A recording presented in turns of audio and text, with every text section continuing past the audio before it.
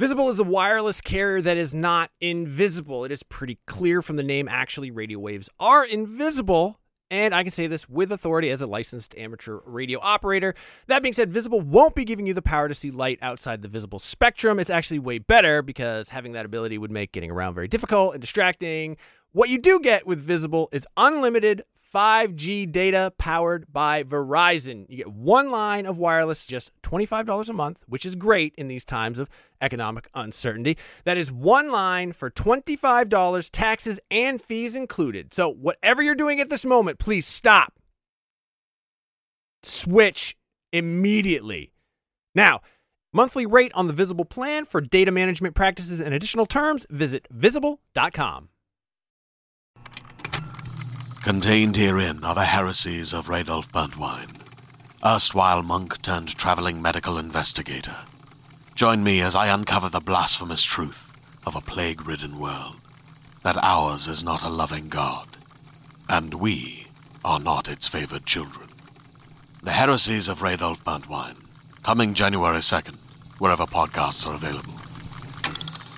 Listen! Hello and welcome to Nintendo Voice Chat, IGN's Nintendo podcast. This week we will be talking about WarioWare, Life is Strange, True Colors, Baldo, Crunch at Retro Studios, not Captain Crunch, the cereal we were literally just talking about, and more. Sorry, hi, I'm your host Casey DeFritis, and this week I am joined by Rebecca Valentine. Hi, Casey. Hi, Tom Marks. Ah.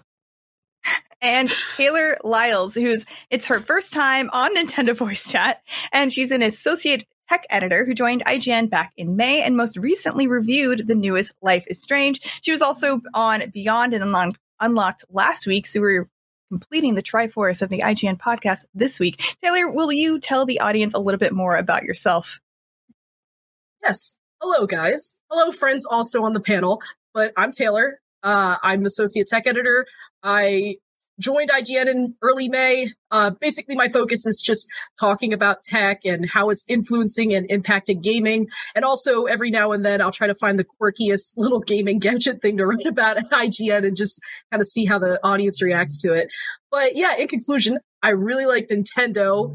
N64 was my first console. My first handheld was the Game Boy Color. Played a lot of Pokemon. I think that was pretty much the only game I had for it at the time, before I got older and realized, oh, there's actually more fun games to play. And I also just really love talking about consumer tech. So if you want to talk tech with me, you can always hit me up on Twitter later. Where can we find you on Twitter? Oh, you can find me on Twitter at TayNixter. Thank you. Appreciate it. So let's get started with the first topic of this week, and that is WarioWare Get It Together. This is out on Friday, which is tomorrow if you're listening on the day that this podcast is released. Tom Marks reviewed the game, and I've been playing the game for wiki and gameplay capture support, and Tom gave it a 7. Would you like to give a quick summary on why you gave WarioWare that score? Yeah, so I've always liked the WarioWare games. Smooth Moves on the Wii was like, and also the GameCube game before that were like two of my favorite kind of party games. I played less of the DS ones just to kind of like, I know that this is kind of where some people are coming from, is like the camp of the handheld WarioWares, which were always more solo experiences, versus the camp of the console WarioWares, which were always more party games. Or that's kind of how I read it, at least. Maybe that's just my impressions. Anyway, I reviewed this one. I gave it a 7 because it is a really fun, wacky WarioWare. It's really pretty. The music, the art design is really, really good. Micro games are very fun. The characters are like hit and miss, basically. Like, I like the character system okay, but some of the character designs are just like really poor. Like, there's a person that can fly and shoot in one direction, and then there's a version of that person that can shoot in one direction but just can't stop jumping. And so there are just these cases where like some characters are objectively worse versions of other characters, and that's not like interesting or fun. It's just like, oh, that character is just bad, and like, I don't know, it's just not as engaging. And then the kind of the bigger breaking point for me really is that like the multiplayer modes in this are, apart from like co-op in the story mode, the multiplayer modes are just like really underwhelming. Like I played a couple evenings with friends for this review, and very quickly it was just like, yeah, we're kind of over this, right? Like they're fun. You're definitely going to have fun with the multiplayer modes. I'm absolutely not saying that they're not like enjoyable, but like the shine just kind of wears off quickly is the issue. So like you're going to do it. You're going to play for a few rounds. It's going to be a really laugh out loud time. But like I played for a few rounds, had a laugh out loud time, and like now kind of just don't really, I don't think I'm going to be reaching for Get It Together in like a party game scenario anytime soon. Really, it just doesn't lack it lacks the long-term appeal that a party game I think needs. But again, it is still a very good game. It's still a very fun, silly WarioWare game. It's very kind of well produced, very shiny and nice looking. So yeah, it's a little bit of a mixed bag, but ultimately I did just have I had a really good time with it. And yeah, I'm sure people who are fans of WarioWare will at least enjoy it, even if it isn't like breaking the mold, like the wonderful homecoming for a console WarioWare game that I was hoping for. So it's nice that you don't have to, there are no motion controls for this game, but I think it might have been more fun and unique if you did have to use some motion controls for it. But I understand they did it this way so that people with the Switch Lite would not be left out, which is also why I think the new Mario Party that's coming out at the end of October is the same. You won't have to use, there will be no motion controls to control with the mini games. But I also had a lot of fun playing through the campaign with a friend who I played WarioWare with back in the day on the Wii, and we had a lot of fun with that. But I kind of had the same experience with you. It's like once I did unlock all of the multiplayer mini games outside of the main story campaign, it's fine. Same as you. I would reach for Mario Party or Alpaca Ball, which we'll talk more later, or Rocket League or something else like before this one most of the time, unless I had someone over who was like, "Oh, WarioWare, I haven't played that yet. Let's do it." And then we'd like break it out and probably play for like 30 minutes or an hour and then switch over to something else. That's exactly right. It's like, It's not like that 30 minutes to an hour would be painful, terrible. I never want to do it again. It's just like, it would be 30 minutes to an hour of fun and then you'd move on. And like, yes. I think that's the key sort of difference here. Yeah, no, I completely agree. It's a good fun time. It's just not a lot in there. Right. And it's well presented. Rebecca and Taylor, are you going to play WarioWare? I have kind of a question, actually. This is like maybe a silly baby WarioWare inexperienced person question, but my experience with WarioWare is very limited so far. The only time I have played it was a couple times with friends, the GameCube version, multiplayer, and it was very fun because it was the series of micro games. It was very fast paced. We were passing the controller around our circle of people, playing very quickly and yelling and being very goofy. And so when I saw that this was coming out, I assumed it would be that, but like maybe more micro games or something. And you're talking about a campaign, and then the multiplayer is not good. And so right. How is this different from like what is the big difference? Are the modes different? Is it just the games are worse? What is the thing happening here? The campaign does have multiplayer. It's a 2-player multiplayer, which I don't think WarioWare has done before. I don't think their campaigns have been 2-player before. Yeah. Mm-hmm. Okay.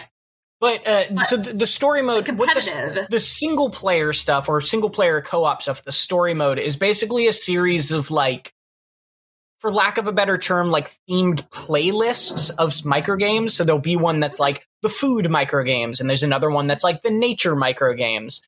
And the first time you go through the story, there's like a little bit of dialogue here and there. There's a really light story that's very kind of silly and pointless, and you don't have to pay attention too much, but is also funny and enjoyable at the same time. And it only takes like a couple hours to finish everything that the story mode has to offer in terms of playing through it once. But WarioWare single player has never really been like, I don't really see the 2-hour mark as like a bad, like it's not long, but it's not like, oh, this game has no content. Like the single player, and in this case, single player and co-op of WarioWare has always been about score attack.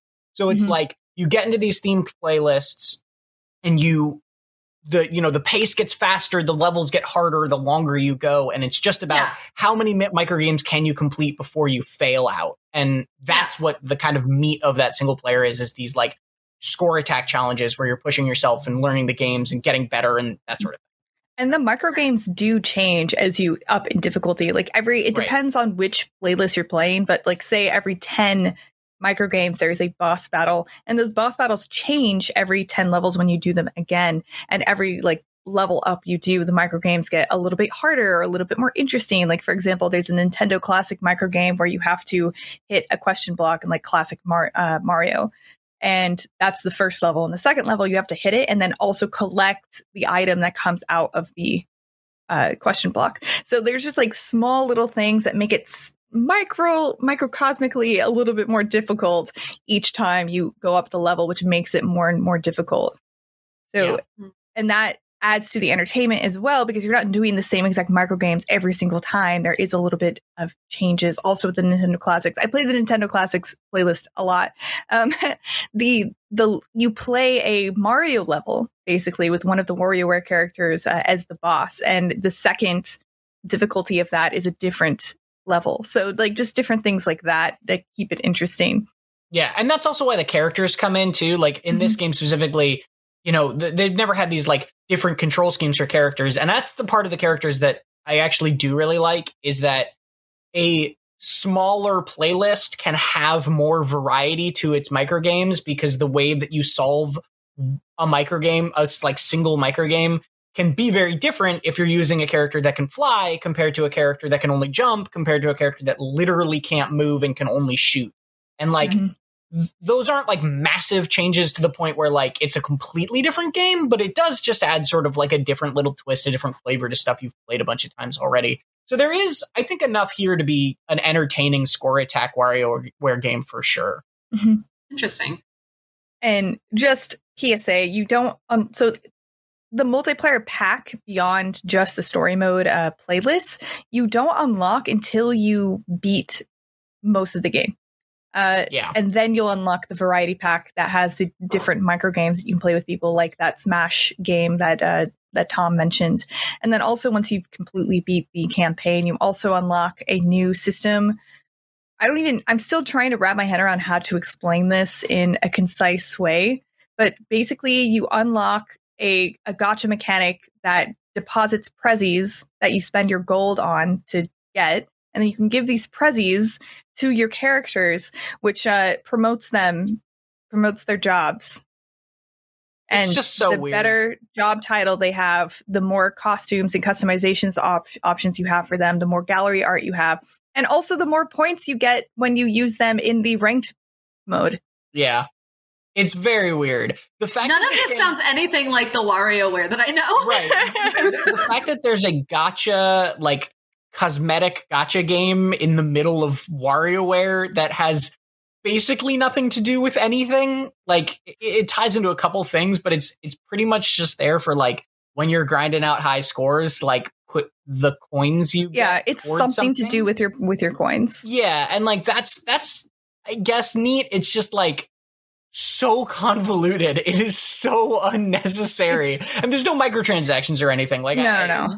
Don't worry about that side of it. It's just one of those examples of, like, even in a world where this is not like trying to exploit money from someone, it's just like why is this the system you chose? Like, yeah, why? I was thinking we would spend our coins on like cosmetics, like you said, but instead it's to get prezzies, of which there are 100 of them, all in different. There are 5 different rarities of the prezzies, and also for every prezzie, there are 5 levels of likeness for the characters. So, like only 5 characters will like that prezzie the most, and they'll get the most points from it.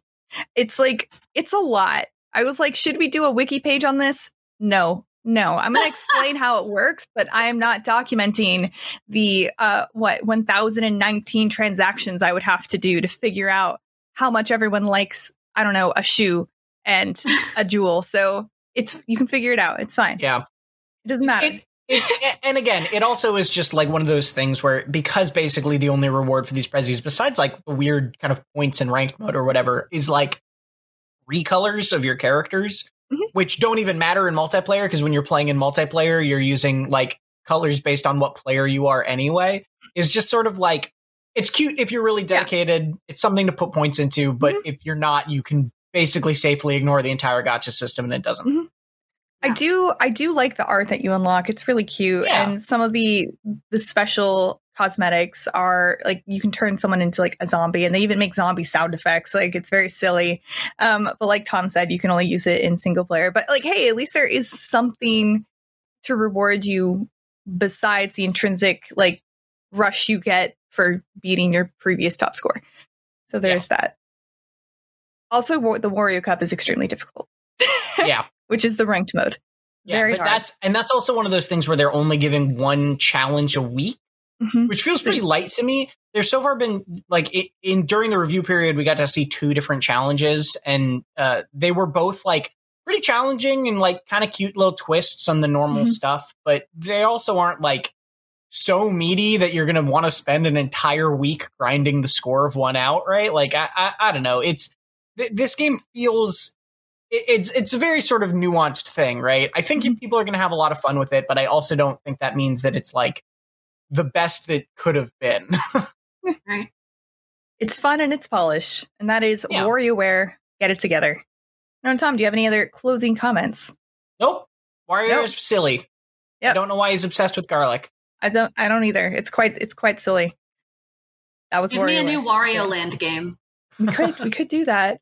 Or just, I don't know, more stories about all the characters in the WarioWare games, because they're so cute and I love watching those cutscenes. I just have a lot of fun with them. I think they're great. The cutscenes are super good. Yeah, I really, really like the cutscenes. We do have a video up with Ashley's cutscene, but I think that's all we're going to have going up as far as videos for this game. Besides, maybe some of the Nintendo Classics games, actually. Look out for that as well in the near future. But let's talk about another game that's coming out this Friday, who we also have a reviewer for on our panel. Life is Strange True Colors, which got a 9 out of 10 by Taylor. Taylor, can you give us a short summary of why you gave a 9 out of 10 to Life is Strange True Colors, which is amazing on the IGN score scale? Yeah, so I'm a huge fan of Life is Strange. Since the original game came out in 2015, I just loved the approach that Don't Nod and Deck 9 Games has done with the series as a whole. I know a lot of people were a little apprehensive when Deck 9 was announced to develop the new Life is Strange game, but I really liked Before the Storm, which is a game that they also worked on. So, seeing the trailers and then just seeing like every time there's like a new trailer or something that the Life is Strange YouTube channel put up, I was like, let me go watch it right now. I need to learn more about this game. So, the first like hour into the game, I was like, oh, I know I'm going to love this game. Every chapter was very, concise. It had its own like focus. I thought the pacing was really good. I thought there was a little bit of pacing issues in the last game, Life is Strange 2 by Don't Nod. And, I thought it was great. The writing is, I think, the best. It just, I could just talk about this game for hours. But if I had to sum up, I love that the superpower that they used. I thought they could have just easily done this as a very linear, like, there's an aura and you feel that aura and then something happens. But there was like instances where the collectibles in the game, they'll also kind of like light up as this aura. And then there's also times in the game that are kind of scripted where you have to help somebody with a certain like emotion that they're reacting to. And I thought those were really cool because they would kind of do almost like a flashback of sorts, but it was just like an audio only clip. And just everything is great. Like if you're watching the video of this now, there are times where if an emotion is so strong that Alex is feeling, it's almost like she's going inside their brain. It kind of gave me some Psychonauts 2 vibes a little bit, but I liked how it wasn't like just like it's just like you're reading someone's mind. It was like, no, she's actually feeling what this person's feeling. Like, it's an empath cranked to the max. And I was really excited. I'm excited for the DLC that's coming out in a couple weeks. I was a little bummed that because the Switch version actually got delayed to later this year. I don't know when in 2021 that it's coming out, but it is coming out. Just kidding, my bad. In 2021. No, you're good. But it is coming out on every other platform like Stadia, PlayStation, Xbox, and PC tomorrow. Or today. I think I saw that the preload times or something went up today, something like that. But yeah, it's really fun. I'm excited to play it on the go when it comes out on Switch. I already have 2 different versions of this game. You best believe that third one's going to be the Switch. And I don't know. it's very hard for me to be emotionally invested in a game where I not just want to know what happens to the characters and the person I'm playing as, but I also want to go out of my way to collect everything. I ended up finding everything in my first playthrough, and keep in mind, I've played this game already I've completed it 4 times. I'm currently on a 5th playthrough. I just really like this game. I hope that Deck 9 gets to make more in the future. I hope Square Enix, please let Deck 9 make more Life is Strange games. But in either case, I liked just everything that they did with this. The animation was really good. I thought that a couple of the Life is Strange games had some stiff animation. So that makes me a little bit more hopeful for the remastered collection that Deck 9, I believe, is also working on for the first 2 Life is Strange games. And that is coming out sometime next year. We don't know a release date because that got delayed. But in short, go play Life is Strange. Unless if you're trying to wait for it on Switch, then you're gonna have to wait a little longer. But go play this game.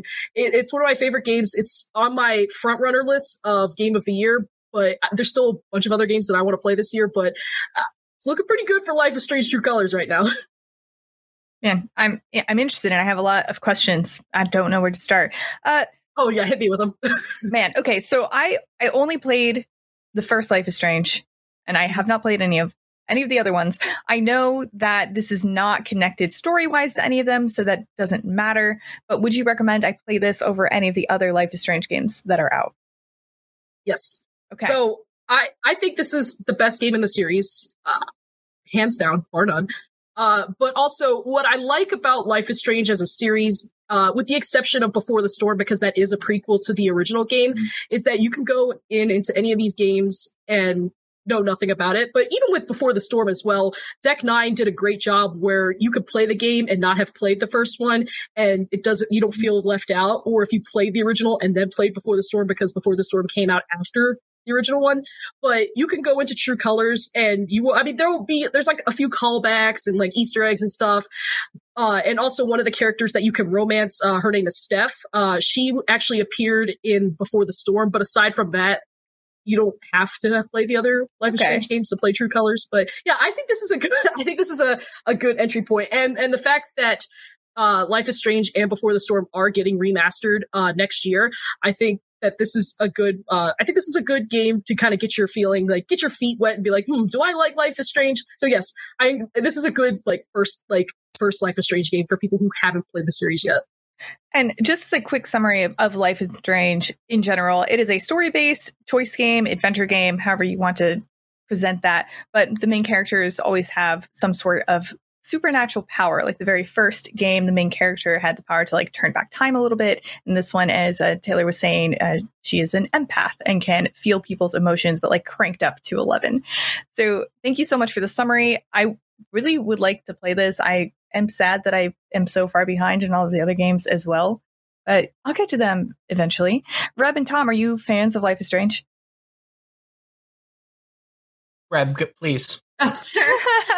Yeah, lightly, I think. I've actually not played the first Life is Strange. I have played Life is Strange 2, and I have read one of the comics, and I have played what was it?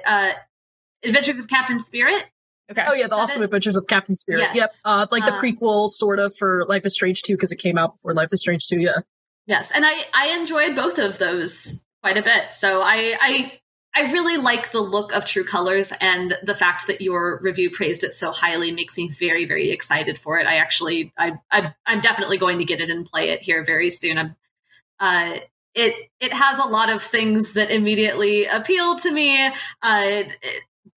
All the themes around emotions and, trying to talk about empathy, not just as this particular power that the main character has with empathy, but also empathy just as a thing that people have for one another, I think is very a thing that I want to watch a video game explore in a thoughtful and meaningful way. And also the protagonist seems really, really cool and really good music. So yeah. Yeah, I wish I would hang out with Alex Chen in real life if she was a real person and not a fictional character. Go 100%. To a concert, just rock and roll. Yeah, just rock it out. Maybe go to a guitar store and just see what guitar she picks up or something. She seems like a cool chick. Seems really, really cool. Yeah. Also, Colorado, man, I love the environment that this appears to be set in. I want to visit. I do too. I was about to book a plane ticket to Colorado just because the setting was it's incredible. I think it's the best setting, bar none, in any Life is Strange game. It's like there are times, like each chapter or section, there's like a opportunity where Alex can just like sit down and just like take in the world around her. Like she could be sitting at like a bonfire or by like the dock, and it'll just cut to so many scenes. And there's like almost every kind of angle that the camera cuts to. You could take a screenshot, and that could be like a perfect desktop background. And that's one of my favorite parts of Life is Strange, is when they have those moments where the character can just like pause on the objectives and just sit down, and you can get some, and even during certain cutscenes where they cut back and don't zoom too close on like the protagonist and they just kind of focus on the surroundings around them. There's just, it's such a photogenic opportunity. Like everyone, I remember one time someone was like, I wish Life is Strange had a photo mode. I was like, honestly, I don't think it needs one. The developers do such a good job just cutting and angling the game that it's just like, why would we need to put that in there? They're already doing a good job as is. Just have take good like reaction. Yeah, take a great screenshot. Hope to God that your reaction times are good, and boom.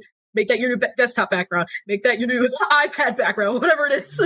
I have a few. I should share them on Twitter, actually. I took a few screenshots. I was like, I love this game. I want to move to Haven Springs now, even though it's not real. This year, I decided I actually wanted to like follow hockey a little bit more than just the most casual of casuals. So I subscribed to a service that streams all of the NHL to your television. The Boston Bruins home opener, I went to watch it, and boom, blackout restrictions apply, which I thought was kind of ridiculous because I'm still 200 miles away from Boston, but whatever. Had I had NordVPN, that wouldn't have been a problem. I would have just gone in, changed my settings to another geographic area, and boom, I could have been watching all the Boston Bruins home games like it was nothing at all. So now I have NordVPN, and I can watch the home games of my local teams streaming without being frustrated. It's the same thing with like Netflix. It has all these complicated licensing rules, which from one country to another don't really make sense. So something you could watch on South Korean Netflix, you won't be able to watch on the United States Netflix unless NordVPN, boom, switch to South Korea, and you're watching whatever Korean drama that you want. I highly recommend you do that. I haven't done it myself, but people seem to enjoy them, and who am I to try to bring down people's enjoyment? NordVPN, more than just entertainment and sports availability, it's going to protect you, especially when you're traveling, when you're using public Wi-Fi. People are trying to get in there. They're creeping on you. Bad actors, people trying to steal your password, your bank account details. Who knows what the government's doing these days? I can't keep track. They're all over the damn place. NordVPN, it's going to protect you. It's going to protect up to 6 devices, because I know you have at least that many devices in front of you right now that can hook up to the internet. Boom. Fastest VPN in the world. You're not going to get any buffering. You're not going to get any lagging. It's going to stop your ISP from bandwidth throttling, which they do. That's kind of sneaky, especially how much you're paying those guys. There's threat protection to protect you from viruses and malicious malware and whatever else unsavory actors are out there. If you want to get the best discount off your NordVPN plan, go to nordvpn.com/NintendoVC. That's nordvpn.com/NintendoVC. Victor Charlie. That link is also going to give you 4 extra months on the 2-year plan. There is no risk with Nord's 30-day money-back guarantee. That's nice of them, and I appreciate that. Hey there, this is Justin Bartha. I made a funny new podcast, King of the Egg Cream. It has the greatest cast in the history of podcasts with actors like Louis Black. I'm torn by my feelings for 2 women. Bobby Cannavale. You can eat it, or if someone hits you, you can put it on your cut. Melanie Linsky. I wonder what these marvelous things are that look just like boiled chicken feet. Jason Ritter. I can break things and pick locks and kill people. Michael Stuhlbarg. The whole point is to inspire people that they should make themselves better. Ari Grainer. No, don't whet its appetite. What are you, an idiot? Me, Justin Bartha. That's not just any egg cream, that's a Lemke's special. And all narrated by the hilarious Richard Kind. This is the story of Harry Dalowitz and how he rose from nothing to become New York's King of the Egg Cream. So if you like funny true stories, come listen to King of the Egg Cream, available wherever you get your podcasts. Well, thank you so much for telling us more about Life is Strange True Colors coming out to the Switch TBD, but sometime soon. It was supposed to be tomorrow, but that's not happening. But that's okay, because there is another game that's coming out this week, and that's WarioWare, which we already talked about. But there is another game that is also out now that you may or may not want to play. I brought it up last week, kind of briefly, but Baldo and the Guardian Owls we finally got a review up by Gabriel Moss, and Gabriel gave it a 4 out of 10. Tom, do you want to give us a short rundown on like what was going on with this review? Yeah. So like, this isn't something it's not a huge deal. It's not something we usually go into the details of. No. We didn't get code until, the week of launch. I think it might've been the very beginning of the week before it launched. We had a different reviewer. We had someone else on it. They got 20 hours into the game, and it was such a buggy mess that they had lost so much of their progress already that we actually had to switch reviewers to Gabriel, who's great. Gabriel Moss is one of my favorite reviewers on IGN, definitely one of the freelancers we use, and he had to go on this 50-hour odyssey where the game, I think he said in his review, crashed 48 individual times to the PlayStation dashboard while he was playing. There was one point where he lost his progress and had to restart towards the beginning, right? Apparently it is just he played on PlayStation, I think 5, I should say, or the PlayStation version of the game. But by all accounts, our first reviewer was playing on PC. By all accounts, the Switch version and the Xbox version also, and the Steam version also have performance issues. The developer, to their credit, has been pushing out patches to try to solve things, but from what I can tell, that has been helping, but isn't the core issue either. So on top of all the bugs, apparently it's just pretty convoluted in terms of it doesn't give any instruction about where you're going, and then also it, as you can see from if you're watching the video, kills you unfairly a lot with a lot of game over screens. Apparently the dungeons are just frustrating and sort of confusing. It's seemingly a very pretty mess of a game, and that's a shame because it had a lot of promise. And when we were previewing it and when we were seeing kind of trailers for it, it looks really, really nice. So it's unfortunate to hear that it is in practice not. Yeah, I'm also a little bit disappointed. I did start to play it. I talked about my own experience with it last week, and yeah, the enemies being really overpowered. I mean, you start with 3 hearts and you get hit once. I think that's basically it. I didn't know I was signing up for a Dark Souls game. Yeah, but, and it's to be fair, it's forgiving, but if it kills you. To be fair, I've been seeing also a lot of comparisons from people on Twitter and stuff to Zelda, right? Because this is a very Zelda-like game in its structure and its gameplay. And you can make comparisons in Breath of the Wild, if you go up against a Guardian, right, it'll just one-shot you and you won't realize it. But in Zelda, that's a lesson you learn, and then you don't go towards Guardians again. Whereas it's around every corner, every enemy, it's not a thing it teaches you. It's just kind of in the fabric of the game.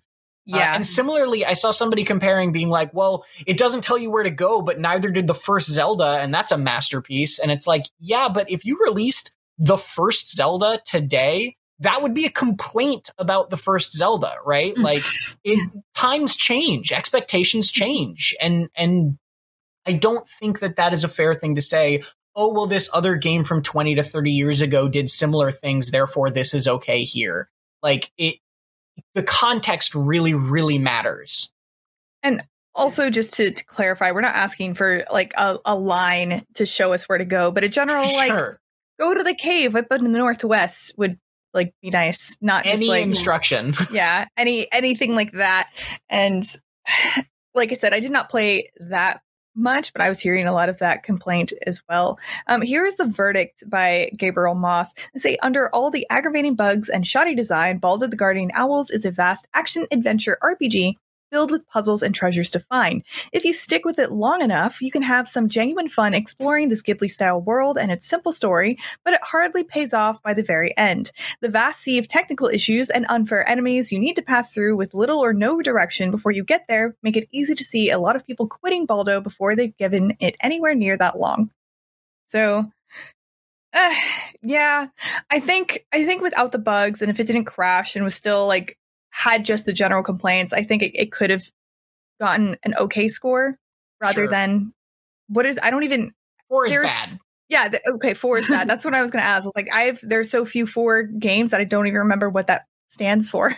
Yeah, 4 is the point where you cross into outright bad. Yeah, and I think that maybe I agree. Maybe this is one in the future when, if there are more patches, maybe they can, do something to turn this around. And again, I haven't played the latest version of the game, right? So like it could be that some things have been, or a lot of things have been addressed. But additionally, like Gabriel Moss was playing, he started on launch day pretty much. So he was playing while patches were coming out. So it's not like he didn't experience those changes as well.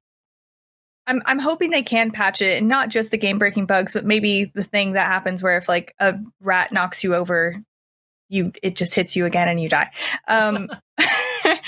But yeah, I do hope that they come out with more patches and fix this game up. But that's about it for games out this week. I kind of lied to you with Life is Strange, but that's fine. Let's move on. So there was an interview between Retro Studios developer Mike Wicken on an episode of Kiwi Talks podcast, and this was an article by Logan Plant on IGN.com. But the headline is, Metroid Prime's crunch was so bad that it nearly broke Retro Studios. And it just kind of goes into an interview talking to Wicken about what it was like working at the Austin, Texas-based Retro Studios back in like 2002 and previously, and how absolutely terrible the crunch was. So just a quote, I had 2 times where I was there for 48 hours straight with 1 hour of sleep and then a couple 36-hour days. And then the last 9 months, we pretty much were there 24/7 working on the game. And that was before Metroid Prime. And if you know anything about Retroid, I just combined the 2 names. But if you know anything about Retro Studios, before they finished with Metroid Prime, they actually had multiple games in development, and it was kind of like a pseudo partnership with Nintendo. But they had a football game, they had a car combat game, an RPG, and then an untitled action game. And that untitled action game was actually adapted into Metroid Prime, because I think someone from Nintendo actually visited their studios, looked at all of their demos, and said, this could be a Metroid game. And that's how Metroid Prime came to be. And then all of the other previous games got canceled. After Metroid Prime came out, Nintendo scooped it up officially, and things apparently got better. But I have a lot of questions. Is crunch like that ever worth it? No. They're making video games. No. Yeah, that is the answer, right? Like, I just feel like I had to put it out there. The answer is no. Crunch like that is never bad. And Wicken did go on to say never that worth it. I think you just said never bad. It's never worth it. It's always bad. It's always bad. It's never worth it. It's not worth it. Okay, I'm sorry. Unless it's Captain Crunch. Captain Crunch is good. Yeah, Captain Crunch is always good. Please have Captain Crunch in the office at all times. I will always... Unless it cuts the roof of your mouth, which was a thing in the 90s. It still does. Still does, Tom. Peanut butter crunch especially still leaves. Crunch causes all kinds of pain in all forms. That's all I'm saying, okay? Captain Crunch is also occasionally tasty, so... It's really good.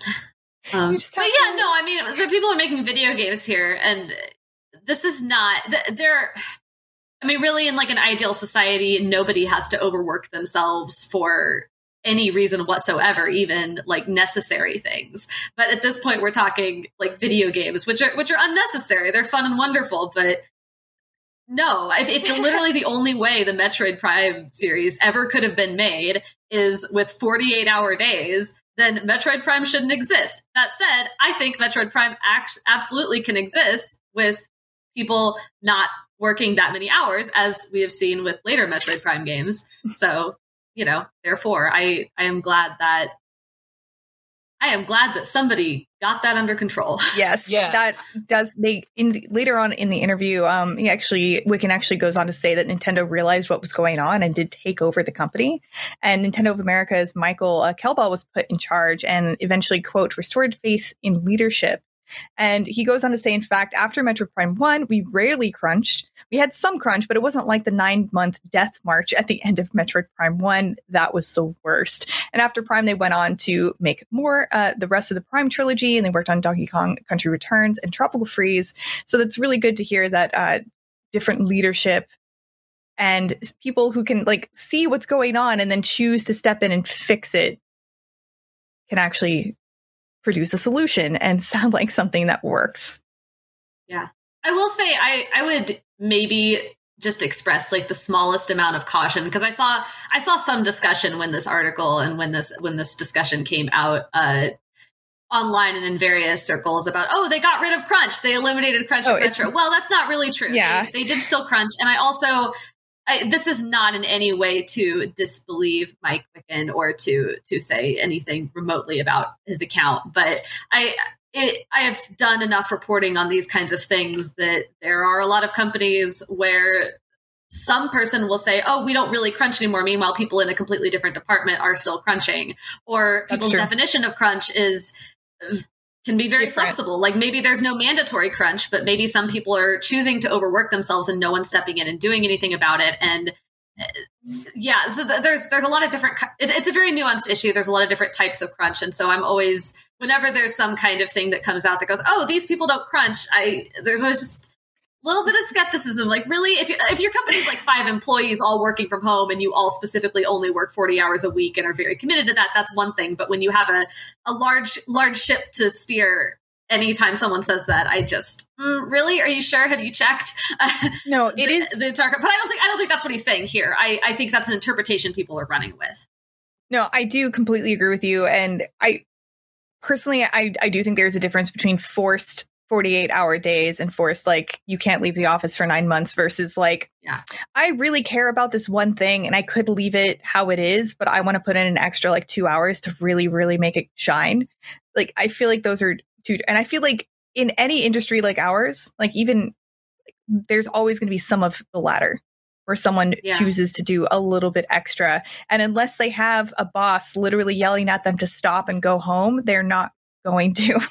So it really comes down to leadership needing to look over their employees and telling them when it is okay to stop. Yeah. And it's such a tricky issue too, because you're right. You know, sometimes someone might, I'll freely admit I have done this and continue to do this sometimes. Sometimes there's something I really care about that I am just in a zone and I'm working on it and I'm feeling really good. And I think, you know what, I'm going to stay an extra 30 minutes, going to stay an extra hour and finish this up because I've got good momentum. I feel good about it. I'm enjoying this. I'm going to get it done. And like, I think that's okay sometimes, but also turning it into a habit or a mentality where you are just constantly staying over, that then becomes an example for other people because other people see how hard you're working. I mean, I've been in positions like this where I've worked alongside folks at previous jobs where they were staying extra hours. And I looked at that and thought, okay, well, they're doing it. So therefore, I guess I probably should be too. Do I look like the lazy one? And that mentality spreads and then it becomes out of hand. And so it's really tough. You need people in positions of power to, as it seems like Michael Kelbaugh did here, step in and say, hey, no, we're not doing this. Everybody needs to chill out. But also have kind of that understanding and that flexibility to tell the difference of when someone is putting their heart into something as a one-time thing in a way that is meaningful to them, or when somebody is turning something into a habit that is ultimately going to turn into a damaging behavior. I completely agree with that. I'd also, one thing I will say too is like, not to diminish this experience or this example of this at all, but like, I wouldn't see this as an opportunity to say, wow, Retro Studios specifically was so terrible at this. Oh yeah, no, not at all. Because like, for every story you hear about crunch, there's 10 more you don't, right? Like, so, and especially at this time period in the industry where like now people are talking about crunch relatively regularly, and it's like a topic. And at this time, it was not at all, right? In terms of public conversation. And so, like, again, that's not to excuse it. That's not to diminish it in any way. It's just like, it's not worth necessarily dogpiling on this as like a standout case, because the truth is we don't know if this was a like anomaly or like the industry standard to a certain extent. And like, that's terrible. Like, that's not a good thing. But like, yeah, it sucks to hear this story, and it sucks even more to know that it's probably just the tip of the iceberg in a lot of cases. But I'm glad that we were able to kind of get an insider report on what happened, and because like knowing what happened in the past makes it easier to avoid it in the future, and also know that there are solutions exist to these problems, and we can implement them in the future. And all sorts of workplaces, not just game developers or like media sites like us. If your job is making you crunch, don't do it. Go talk to someone. Tell them like, hey, I can't do all of this in my 40 hours a week. Can you take something off my plate? And if you have a good boss, they'll try and help you out. Yeah, some people I think don't have the ability to do that, but yeah, which sucks. Yeah. I'm sorry if that's what you're going through, and I wish I could help you, but we're here to talk about video games. So we're going to continue on to talking more about what we learned during that interview, which is that Nintendo completely reworked Metroid Prime Trilogy script when they re-released it on the Wii. So in 2009, as you know, Retro repackaged all 3 Metroid Prime games for the Wii, and they basically they changed a few balancing issues with bosses and changed a few things here and there. But they say that Nintendo combed through the scans from all 3 Prime games and created a spreadsheet analysis of how it fits within the Prime universe. And they sent them hundreds and hundreds and hundreds of edits and changes for all of the text to make sure everything harmonized and worked in the Metroid universe. They put a lot of detail in it. Wiccan said that that's probably 50 to 60% of the work that they did on Trilogy was just changing the scan files based on the feedback from Nintendo to make sure everything was coherent and worked together within this universe that they created. Which is crazy. I mean, that's pretty cool to me. Like, I don't know. It is really cool. I'm so glad that someone cared that much to do that. It's weird and unexpected, but like, if you look at Nintendo's kind of flagship series, Metroid is the only one with contiguous lore, I guess is the right way to put it. Like, yeah, there's some Star Fox continuity, and Zelda has its sort of larger story, right? Yeah. But like, and those stories are connecting. Right? We're seeing stuff with maybe the Breath of the Wild sequel connecting back to old games, and you know, the Skyward Sword being the originator and all that stuff. I'm not saying it doesn't have lore; it has lots of lore, but like, Metroid Prime is the only one where like Samus is Samus. So the interaction Samus has in this world has like, if they want it to be a like solid universe, needs to be consistent in that way. So I kind of appreciate that they did this, that they care enough about the Metroid universe to be like, you know what, let's make sure we got all this right throughout this, because these games have become sort of a focal point of this universe in maybe a way that they didn't expect them to when they found just a random action game Retro was working on and said, hey, make this Metroid, right? Like, that's cool to me. Yeah. No, it really is. And it also, I think, speaks to how, maybe suggest how hands-on Nintendo is being with Metroid Prime 4 as well. Because if you recall, when Metroid Prime 4 was first announced back in 2017, we didn't know the developer. It was then rumored to be Bandai Namco. But then in January 2019, Nintendo gave the series back to Retro and started over development entirely. They didn't take that lightly. This was a very serious decision for them to make and for them to give it back to Retro. And I'm so curious about why they made the decision to give it to someone new in the first place and why they chose to move it 2 years later. And it must have already been in development at least a little bit before they made that announcement as well. So like, I just can't imagine how much work isn't being used that was spent on the first the first prototype of Metroid Prime 4. We've still not seen any Metroid Prime 4, right? No, nothing. Not a dang thing. Well, Well, we saw a logo. A logo. Okay? Oh, we saw a logo. Yeah, we saw a logo. A logo that's probably been redesigned by now. Was it 2017? Yeah. That sounds right. E3 2017. Yeah. Oh my gosh, it's so long. But again, like Casey said, 2019, probably this game started from scratch mostly, right? Yeah. Like there was this expectation that like, oh, Retro has it now, they'll finish it from a lot of people. And like we've said this before in the show, but like that's not the case, right? Like they almost certainly started from basically square one is our understanding of the situation. Yeah, so the fact that it's been this long is like 2017 is like when they announced it, but really it's only been a couple years probably since they've really started digging into it. Mm-hmm. They seem to be taking Metroid Prime, specifically Metroid Prime, not Metroid in general, Metroid Prime, very seriously in a way that I'm not a super fan of Metroid or anything, but in a way that I don't think they were doing when they were first releasing the Metroid Prime games, right? Yeah, I mean, it seems like I said, it seems like Nintendo didn't get really hands-on with it until they were re-releasing it for the Wii. Yeah. So I'm like, I guess that's my point, is like they're probably being just as hands-on as they were with the trilogy, if not more, and that's why the quality standards and maybe the reason it is a little bit slower than normal just to go through the channels to get things approved and everything is probably a lot of a slower process than just making the thing and getting checked in on just every once in a while.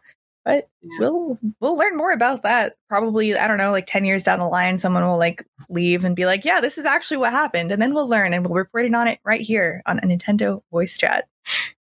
I will just say that when this news story went around about the Metroid Prime trilogy script, I absolutely thought that they had finally announced that long rumored Metroid Prime trilogy for Switch. Oh, dang. Oh man, if they did announce that, I would cry tears of joy. Don't say this. You're going to make our audience sad. Yeah, I know. I know nothing. I have no insider information. I just know everyone thinks it's happening. So it has to, right? No. Right? Theoretically, right? That's what everybody thinks. It's not adding up here. It's Nintendo. What's the rumor's been for like the last 2 years? Oh, it's done. It's done. They're just waiting to release it. It's done. Is it? I don't know. I don't know. It's Nintendo, and it's a Nintendo rumor. So, like, no, nothing has to happen in this situation. We'll know more when it happens. And while we were continuously thinking about that for the rest of time, let's talk about the hypothetical Nintendo 64 Mini that may or may not come out that we made up because this month is the 25th anniversary of Nintendo 64 on the September 29th, at least in North America. But to continue, we are building a list from scratch on our most wanted Nintendo 64 games that we would want on this hypothetical system. Our list so far: Mario Kart 64, WWF No Mercy, Majora's Mask, and Ocarina of Time. Tom, let's start with you. Here's the thing. I told everyone, pick one game. Tom said, can I pick two? And I said, yes, but if we have you on again, you might not be able to choose a second. Tom, this is 4 games.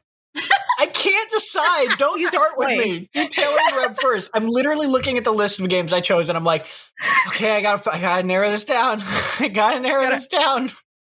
All right. Well, while you're narrowing it down, Reb, why don't you tell us about your pick? Sorry, someone just knocked on my door. I think mine is going to be Donkey Kong 64, which I feel like is an embarrassing choice, right? Because Donkey Kong 64 is, I think, objectively not a good game. It's kind of a mess, but I love it. It occupies a really special place in my heart. Growing up, I didn't have a Nintendo 64. My next door neighbor did. I would go over there, almost every afternoon, and we would play Donkey Kong 64. And we were kids, so, there are no game guys. We were very bad at video games, and we were just trying to stumble our way through all these puzzles, and we never finished it. We got so close. We got to the final boss, but we could not beat K. Rool, and then he moved away. And I never finished Donkey Kong 64, but I have just such fond memories of it. I have just these very fond memories of the music and the world and the 5 characters that you had to switch between. Do you need to go get that? Somebody is pounding on my door. Yeah. Taylor, you go. Yes. So my pick is Star Fox 64. So I was going back and forth on this. Originally, I was going to put GoldenEye. I was like, okay, I feel like legally speaking, that will be almost impossible. So realistically speaking, a game I actually would want to see in like an N64 classic is Star Fox 64. I don't know what's going on with the Star Fox series. I want a new game that's not like a remake, like an actual new great game, but Star Fox 64, like, if that's not, I don't know, if that's not on there, I'm going to be very upset because I'm pretty sure, please someone correct me if I'm wrong, but the NES Classic and the SNES Classic had Star Fox games. The SNES Classic had the canceled Star Fox too. So, I mean, let's be consistent, Nintendo. If you make this, you got to put Star Fox 64 in there. I feel like every game with 64 has to, oh, maybe not. It was Superman 64, right? Never mind. I lied. Yes. I remember seeing that at my Blockbuster. Oh gosh, I'm really just giving away how old I am, huh? I'm 26 in case anybody cares. But I remember when I was in my local Blockbuster, I was, renting games and stuff. And I think one time I was renting Yoshi's Story, and that's where I saw Superman 64. I was like, oh, this game looks interesting. So the next weekend that I went, picked up the game. God, I wish I had just got Yoshi's Story again that weekend. Actually, I think having Superman 64 on there would be great just for the humor, the memes. Do it for the memes, Nintendo. Listen, I'm having enough trouble picking non-meme picks here. Like, well, if it makes any of you feel any better, on the final episode of this month where we go over this, we will, as a panel, look at our whole list and choose to axe and add games as we so please. So if that makes you feel any better. Except for WWF No Mercy, I promised Mitchell that we would not remove that from the list. I will wrap up what I was saying before and give Tom a couple extra seconds. Donkey Kong 64, definitely terrible. Swimming in that game is terrible. The jetpacks are terrible. It's so hard. Switching between characters Such a good because pitch. You're running along. What? Such a good pitch you're making. No, you're running along as Tiny Kong because the bananas are purple and then suddenly the bananas are blue and you got to switch to Leggy Kong to finish collecting them, but the tag barrel's way the heck over there. Like, it's so bad. But it's fun and it's charming, and I think it set a lot of the tone for what Donkey Kong is now, even if we don't have Donkey Kong games like that anymore. And I think even if it is kind of messy, a lot of people remember it fondly and humorously. I will never forget those horrible beetle races. But yeah, I want Donkey Kong 64. I think you do not have an N64 classic without Donkey Kong 64. There's no way. I think that's a good pitch. Honestly, it's a classic. It has to be on there. I'm sure they're kind of like not the best games on the Super Nintendo and NES Classic, right? No, because it was a weird time, right? Like everybody was trying to figure. Mario 64 was this pioneering game, and suddenly everybody's trying to figure out how to make more things like that, and clumsily doing so, right? No, I think everybody was learning. I think it's a totally respectable pick. Not all the games on those mini systems are good, and it is a classic for the N64. So I see that. Thank you. All right, Tom, you're up. Choose two. Okay. Well, okay. Because like, let me just talk out. Can I say the ones I'm not going to pick first? Yes, they're your honorable mentions. The honorable mentions that I have here are, I was going to say Banjo-Kazooie, because Banjo-Kazooie, you can't, like, that seems like that's going to end up on this list eventually, right?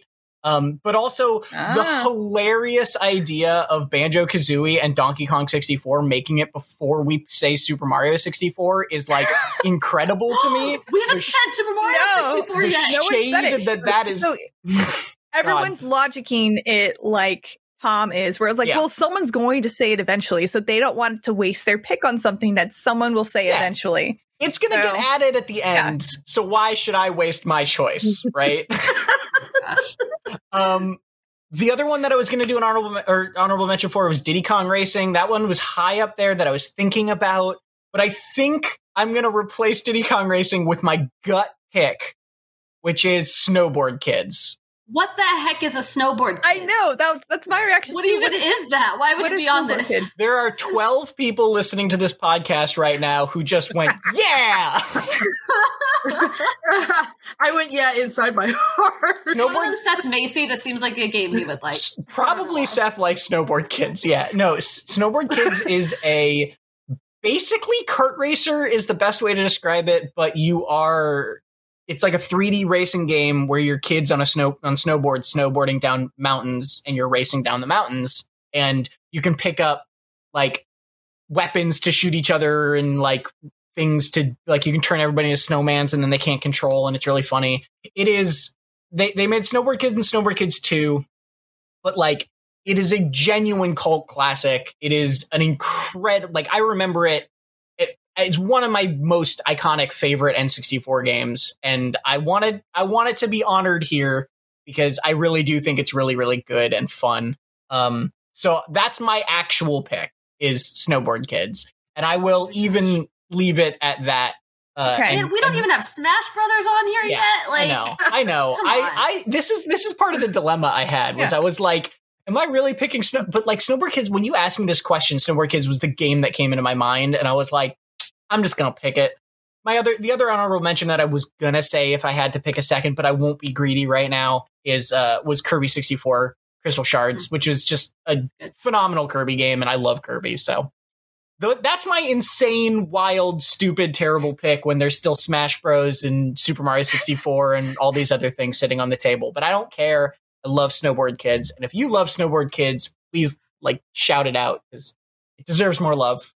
I appreciate Casey, doing a list like this means you're inevitably going to end up with a fictional N64 classic that has the problems of the current like NES Classic and SNES Classic, where everyone's like, wait, where are these games that should obviously be on here? It's chaos. I'm trying to replicate whatever happened at Nintendo last time. Where everyone for someone to argue. Yeah, everyone assumes it'll be picked, so they just don't like bring it up, and then it just gets forgotten. This is the most accurate method. Yeah, this is how it's done. Just people throwing darts at a board of things that they liked as kids that no one else knew about. No, also secret. There's going to be 5 empty slots at the end of the month that we can then fill in with anything that's like. Yeah, brutally missing. We don't need like Super Mario 64. Then it's fine. I'm gonna get Mark Medina on here, and he'll pick it for us. It's fine. Here's my wild sleeper pick. We need Pokemon Stadium, but then we need it to have connectivity on this little classic system with current Pokemon games, so you could transfer Pokemon from them into the whole stadium. You know what? I'm with you. Everything. Let's do it. No. Taylor also said Pokemon Stadium. I also think Pokemon Stadium should be on there. It's got the Doduo Game Boy player. Like, come on. It's got mini games. Which I mean, the mini games aren't Mario Party, but I sunk in a lot of hours. That sushi one with the Lickitung. Yeah. Mm-hmm. Sushi go round. Wow, that's my jam. For years, for my birthday, I would tell people, all right, all I want to do, I want to have some libations and I want to play Pokemon Stadium. And everyone's like, all right, Casey, yeah, that sounds like super fun. And then they realize very quickly I'm absolutely hustling them because no one can beat me at that game on those mini games. And I would basically just wreck them for hours. And now no one wants to play with me on my birthday anymore. Noted for your next birthday, guys. I also did this at IGN. Yeah, gotcha. I remember this. Now I want to challenge Casey to a Pokemon Stadium mini game. I'm like showdown. We have to do it, and we need it in mini with online capability so that we can do this. Okay, or more realistically, just Nintendo should just like put N64 games on Switch Online, or that, and then with some online connectivity, and then we can play the mini games together. They're not going to put that on there. They're going to put Snowboard Kids, or I will take a remake. Be very happy. What's up? The other thing about Snowboard Kids, let me tell you. Now, I'm literally going to go listen to the soundtrack after this because I love that soundtrack so much. I guess I'll give it a shot. I'll give the soundtrack a shot. See, what do you think? I'll send you some links. Yeah, send me some. Just post the bangers like no context in the NVC Slack channel. Cool. And then Seth Macy will be like, "Yeah." I'm excited. excited for that. Macy's going to be messaging us after this. What the heck is a snowboard, kids? Why are you talking about me? No, then he's going to play it, and then he's going to be like, I can't believe I've never played this before. That was a good Seth Macy impression. That was very good. I appreciate it. So thank you for telling me your picks for the hypothetical Nintendo 64 Mini that Nintendo will never come out with, but we can hope for. And we chose Snowboard Kids, Star Fox 64, and Donkey Kong 64. Thank you guys. I'm not having additional picks. I'm choosing to relinquish my power of being on every week so other people can get more picks. But let's talk about games that we've been playing. Taylor, besides Life is Strange True Colors, what else have you been playing? I have been playing the wonderful world of Clubhouse Games 51 Worldwide Classics. I picked it up. It was like on sale a couple months ago, and my mom kept saying how she wanted to try it out because I'm actually going to give her my old Switch after the OLED comes out. And then she was like, is there like a bowling game on Switch that I could like try out sometime? I was like, sort of. I think she saw a commercial for it or something, but she didn't know what the game was. She's like, I want the bowling game. I was like, that's not what it's called, but I know what you're talking about. And we just, so every now, like on the weekends and stuff, we'll sometimes just play, and we mostly just play bowling, although she got a kick out of the fishing game, which I also really liked. Baseball one was, but that bowling game, oof, we went 20 rounds, and we was just, yeah. And then we topped it off with some fishing, and we were just like, this is awesome. We were just so satisfied with just those two games. Like, I know there's like 50 something other games. I was like, no, we're good with these two right here. Did you play those games on the same Switch or with two different Switches together? Oh no, it was, I just brought my Switch. Okay. We just played. Yeah. And for some reason, am I thinking of a different game? I thought I got Clubhouse Games, and I was having a hard time finding games I could play with just two players. Dang, I should revisit. I should go back and look at it and be like, what did I do wrong? But no, that was a perfect game for. I really liked it because I was able, it just has a bunch of different board games that you can take with you instead of having to take the physical board games with you. So once traveling becomes more of a regular thing, I think it's a great game to have on your Switch. Mm-hmm. Tom, what else are you playing besides WarioWare? Shout out to a very cute co-op game called Kiwi. Yay! Kiwi! Keywe. So like key, like a key. Which is a game about where it's a co-op game, or I think you can play it single player, but it's really meant to be played two player. Where you are two kiwi birds working in a mail place, a postal office, and you have to send letters and sort packages, and it's just adorable. It kind of follows the Overcooked style of game where you have these individual levels and it's timed, and the quicker you complete all of the tasks of those levels, the kind of higher medal you get. But then there's like tons of outfits you can unlock to put on the kiwis, and there's lots of little cute secrets, and it's just a very, if you're looking for a light, fun co-op game that is less a similar sort of vibe to Overcooked, but a very, very different like play style, it's really, really good. Kiwi is I highly recommend. Thanks. Yeah, it looks super cute. So like, is it kind of like a stage-based co-op like story game like Overcooked is? Yeah, but it's story being a generous loose. It's not really about that. But it does have this sort of like slight through line of the kiwis having to deal with more complicated packages and tasks and stuff, and getting attacked by bugs that will like take the shipping labels off of your boxes and stuff. It's very cute. It sounds adorable, and I would like to play it. Yeah. Reb, what are you playing? The quick run through of things is that I am reviewing I can say this. I am reviewing a game called Toem, which I think we've mentioned on this podcast before. The embargo's up on Monday, so I can't talk about it now, but I will be able to talk about it next week. I am still playing Ring Fit every day. I have jumped back into Genshin Impact on PC. It's not out on Switch yet. Yeah, when is it coming on Switch? Like, what happens? I don't know, but I want to play it on my couch. Yeah. I want to leave my chair at the end of the day, so I'm ready for the Switch version. It's mobile. Or put it on Xbox. PlayStation is the only console I don't have, so... You can play it on your phone, right? Yeah, I don't want to play it on my phone. Yeah. It's small. Wait. No, come on. There's plenty of great controllers on the phone, like the Backbone that I'm not going to take out the box, but this is great for the iPhone. I play plenty of mobile games. I just don't want to play Genshin Impact specifically on my phone. I want the big, beautiful vistas. Well, I really stepped on a hornet nest here.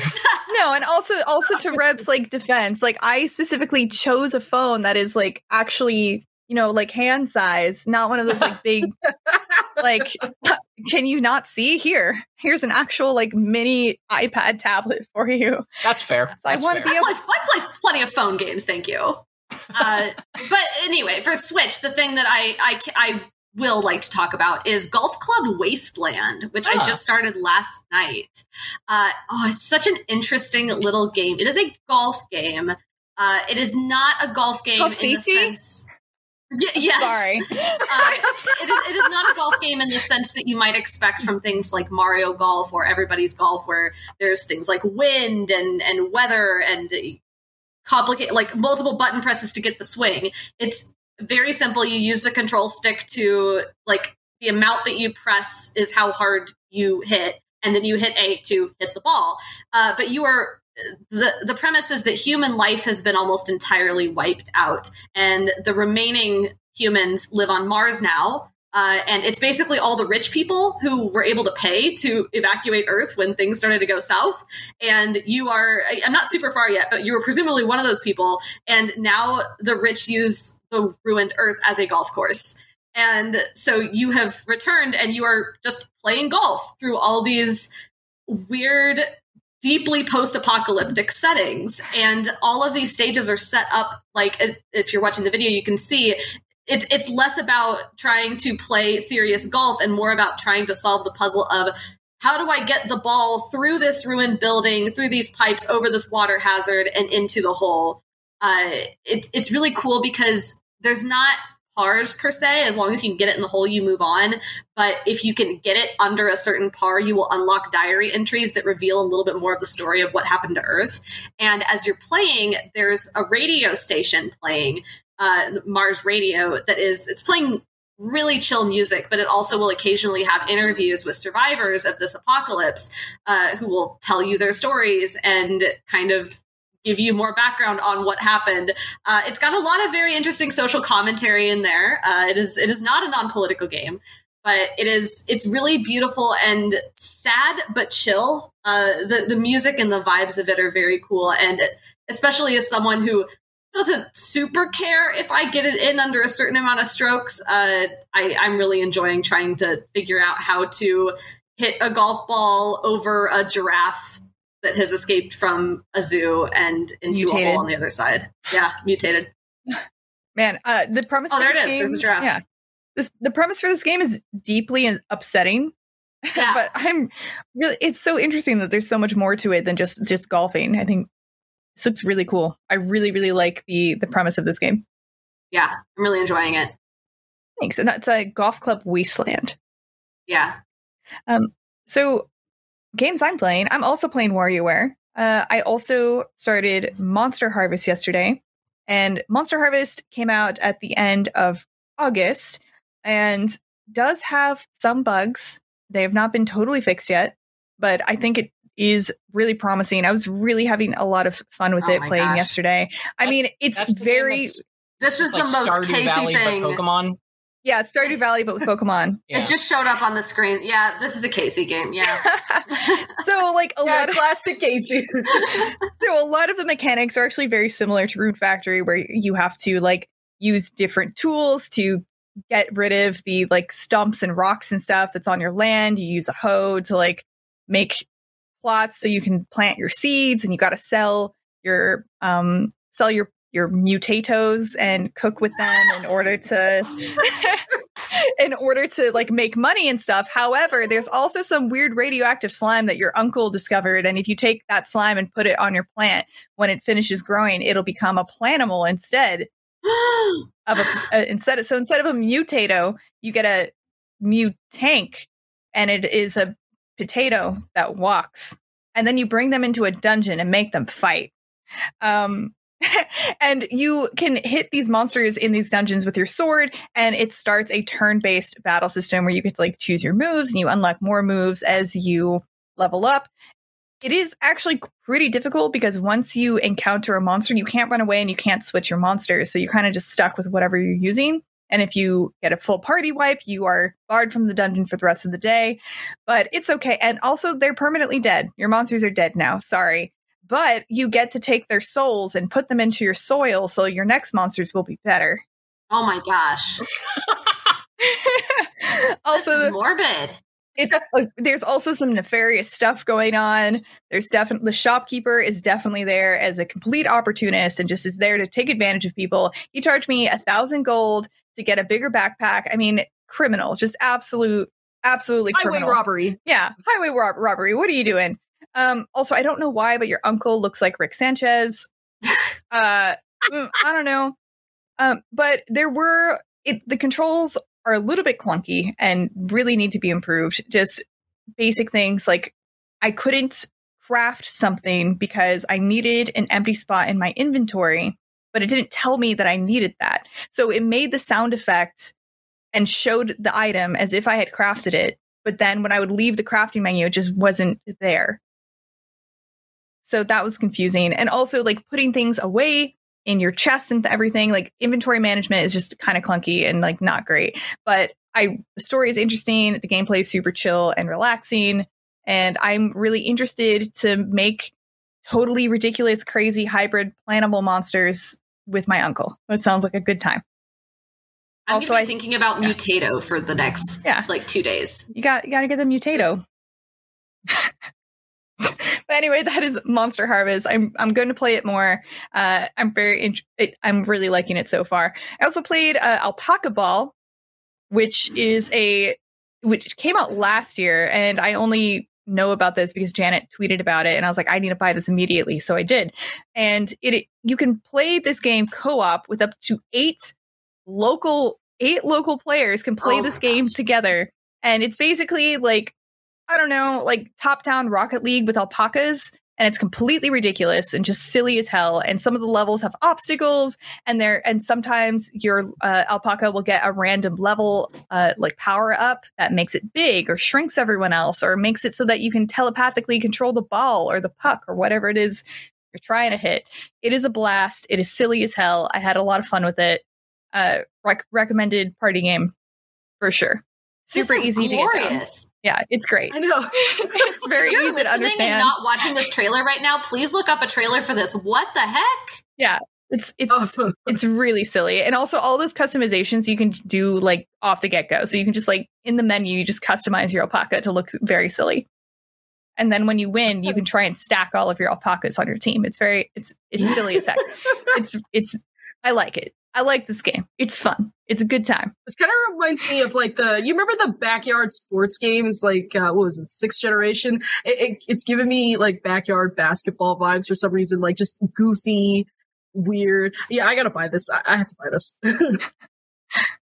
All right. Well, thank you everyone for sharing the games that you're playing this week. I have just enough time for one question, and I picked this question specifically for Reb. This question is from Clark from Cleveland. I'm going to summarize what they're asking. The question for the NVC crew is, do you think Nintendo will make another game for the RingCon? And are there any peripherals that didn't stick around that you wish did? Oh, thank you. I wouldn't be surprised if they came out with another Ring Fit, like a Ring Fit 2. I don't think they will make anything that does not Ring Fit for the RingCon. I think given their history with peripherals and just given the games industry's history with peripherals, I think that is not something that happens. But I think that Ring Fit has been successful enough that they would come out with a sequel. I hope that if they do release a digital version for people who already have the RingCon instead of making everybody buy another freaking RingCon. Or what would be worse is like make an upgraded RingCon or something that you have to play. That would be such a Nintendo thing to do. But I hope they don't do that. I hope they just do the Wii Fit thing where you can have the balance board and it's fine. I don't know. I'm not a big peripheral person. No. I don't really know that there's any that I've really loved enough to wish were still around. I mean, every time I've had a peripheral long term, it's just kind of ended up as a pile of plastic junk in the back of my gaming cabinet, right? I have a huge bin just full of gaming peripherals that I don't use, but I keep just in case. And unfortunately, that is all the time we have left. And just to top off that topic, Clark did say that they wish that they still had the light guns and like those games. But that is about all the time we have left for Nintendo Voice Chat this week. Remember, we go live every Thursday at 3 p.m. Pacific time, and we're available on all of your favorite podcasting platforms. You can also write to us at nvc@ign.com or respond to our question block post each week on our Facebook group, which you can find on Nintendo Voice Chat Podcast forums. It's a mouthful. Anyway, thank you so much for joining. And remember, this is the only place you can get the thing. Get the thing. Yeah, well, you can get the Rincon. Yeah.